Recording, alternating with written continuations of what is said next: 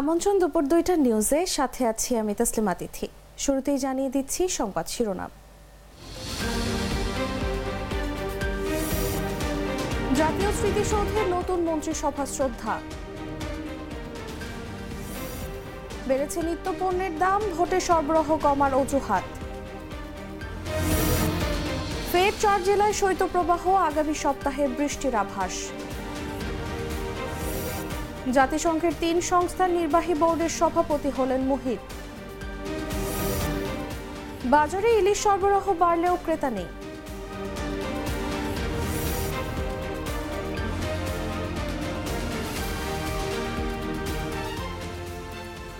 এতক্ষণ শুনছিলেন সংবাদ শিরোনাম।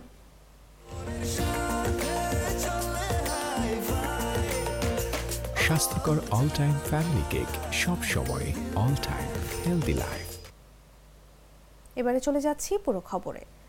প্রধানমন্ত্রী শেখ হাসিনার নেতৃত্বে সাভারের জাতীয় স্মৃতিসৌধে শ্রদ্ধা নিবেদন করেছে নতুন মন্ত্রিসভা। শুক্রবার বেলা 11টায় জাতীয় স্মৃতিসৌধে শ্রদ্ধা জানান তারা।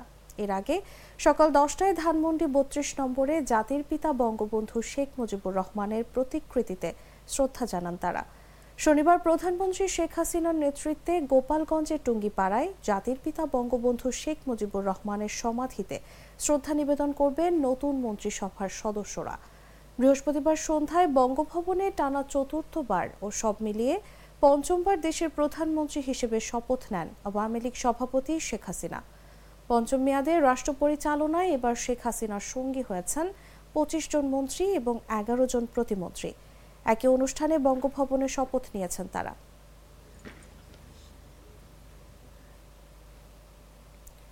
জাতীয় নির্বাচনের পর সপ্তাহে পেরোতেই উত্তপ্ত হয়ে উঠেছে নিত্য প্রয়োজনীয় দ্রব্যের বাজার।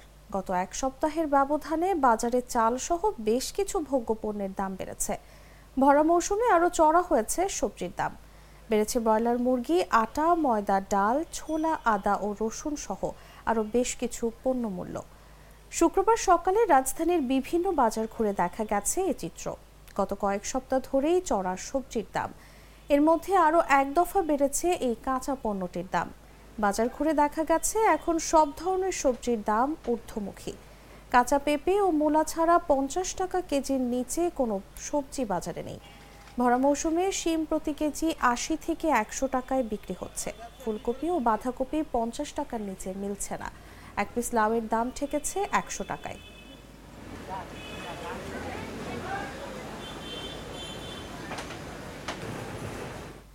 তাপমাত্রা কিছুটা কমে ফের দেশের 3 জেলায় শুরু হয়েছে শৈত্যপ্রবাহ। তাপমাত্রা খুব বেশি না কমলেও কুয়াশার কারণে সর্বোচ্চ ও সর্বনিম্ন তাপমাত্রার ব্যবধান কমায় সারা দেশেই জেঁকে বসেছে শীত। আগামী সপ্তাহে দেশের বিভিন্ন স্থানে বৃষ্টি হতে পারে বলেও জানিয়েছে আবহাওয়া অধিদপ্তর। এর আগে গত 3 জানুয়ারি উত্তরাঞ্চলের 3 জেলায় মৌসুমের প্রথম শৈত্যপ্রবাহ শুরু হয়। সেই শৈত্যপ্রবাহ 3 দিন স্থায়ী ছিল। শুক্রবার সকালে দেশের সর্বনিম্ন তাপমাত্রা 9.6 ডিগ্রি সেলসিয়াস ছিল কিশোরগঞ্জের নিকলি ও চুয়াডাঙ্গায়। এছাড়া সর্বনিম্ন তাপমাত্রা ঈশ্বরদীতে 9.8 ও দিনাজপুরে 10 ডিগ্রি সেলসিয়াস ছিল। বৃহস্পতিবার দেশের সর্বনিম্ন তাপমাত্রা 10.3 ডিগ্রি সেলসিয়াস ছিল নিকলিতে। শুক্রবার ঢাকার সর্বনিম্ন তাপমাত্রা 14.2 ডিগ্রি সেলসিয়াস থেকে কমে হয়েছে 13.9 ডিগ্রি সেলসিয়াস।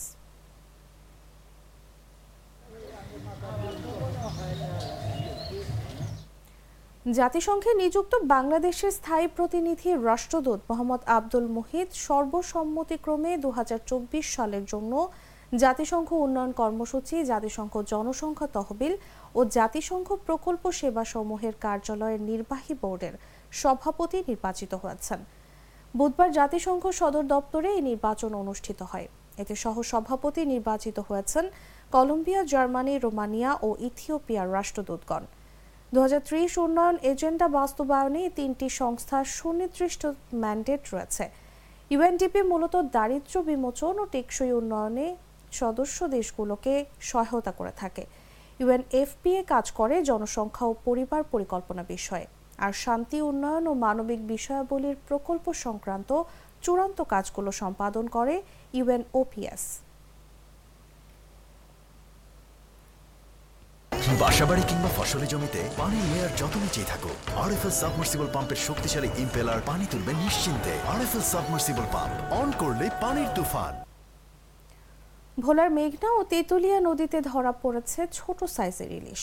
এতে কিছুটা মন খারাপ জেলেদের। এদিকে দাম বেশি হওয়ায় অখুশি ক্রেতারা।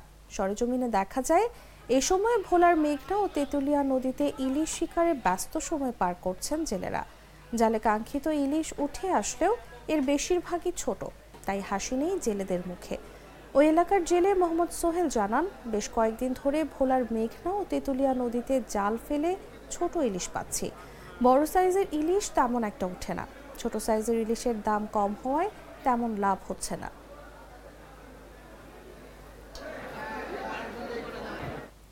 জানাবো আন্তর্জাতিক সংবাদ।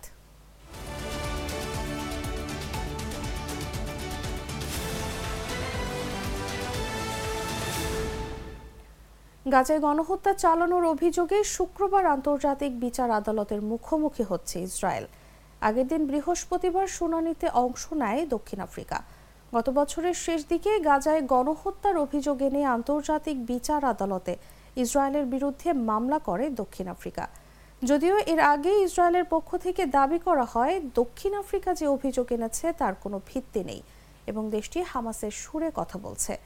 1948 সালের কনভেনশনে একটি জাতিগত বা ধর্মীয় গোষ্ঠীকে সম্পূর্ণ বা আংশিকভাবে ধ্বংস করার উদ্দেশ্যে সংঘটিত কর্মকাণ্ডকে গণহত্যা বলে বর্ণনা করা হয়েছে। গত 7 অক্টোবর থেকে গাজায় অব্যাহত হামলা চালিয়ে যাচ্ছে ইসরায়েলি বাহিনী। এতে এখন পর্যন্ত 23,000-এর বেশি ফিলিস্তিনি নিহত হয়েছেন। আহত হয়েছেন 59,000-এর বেশি। নিহতদের অধিকাংশ নারী ও শিশু।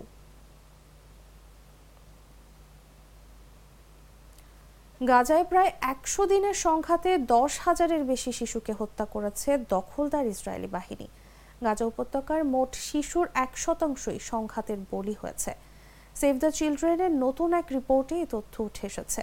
সেভ দ্য চিলড্রেনের এক প্রতিবেদনে বলা হয়েছে, যুদ্ধ থেকে বেঁচে যাওয়া শিশুরা শারীরিক আঘাত, অগ্নিদগ্ধ, বিভিন্ন রোগ, অপর্যাপ্ত চিকিৎসা সেবা এবং তাদের বাবা মা এবং অন্যান্য প্রিয়জনকে হারানো সহ নির্মম ভয়াবহতা সহ্য করছে।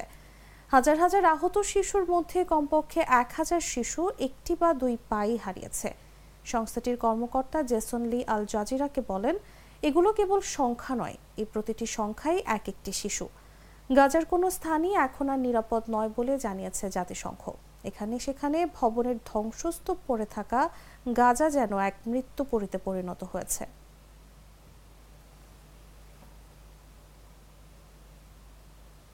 জানাবো খেলার খবর।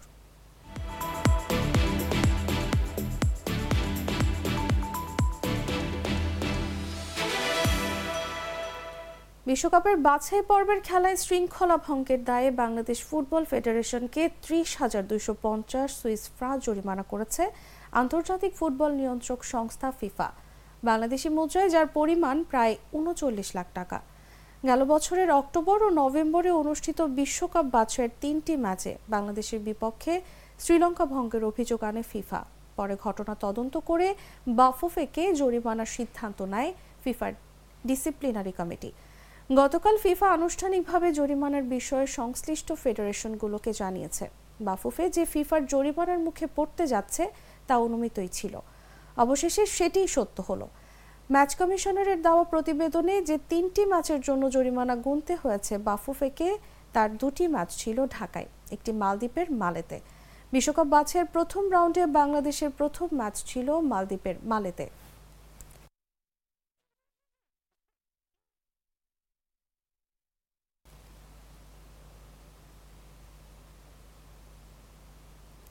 স্পেনীয় সুপার কাপের ফাইনালে আবারও মুখোমুখি দুই ফুটবল জায়ান্ট রিয়াল মাদ্রিদ ও বার্সেলোনা। এবার সৌদি আরবে আরও একটি এল ক্লাসিকো দেখতে যাচ্ছে ফুটবল প্রেমীরা। গত আসরেও সুপার কাপের ফাইনাল উঠেছিল এই দুই দল। সে আসরেই সৌদি আরবের আয়োজনই ফাইনালে রিয়াল হারিয়ে নিজেদের রেকর্ড 14তম শিরোপা জিতেছিল বার্সেলোনা, যে কারণে এবারের আসরে নিজেদের ফেভারিট দাবি করেন বার্সেলোনা কোচ জাভি হার্নান্দেজ। তিনি রীতিমতো রিয়ালের কোচ কার্লো আনচেলোত্তিকে হুমকি দিয়ে রেখেছেন।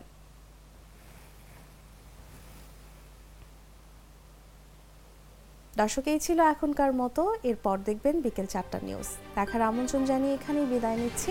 ধন্যবাদ এতক্ষণ সাথে থাকার জন্য।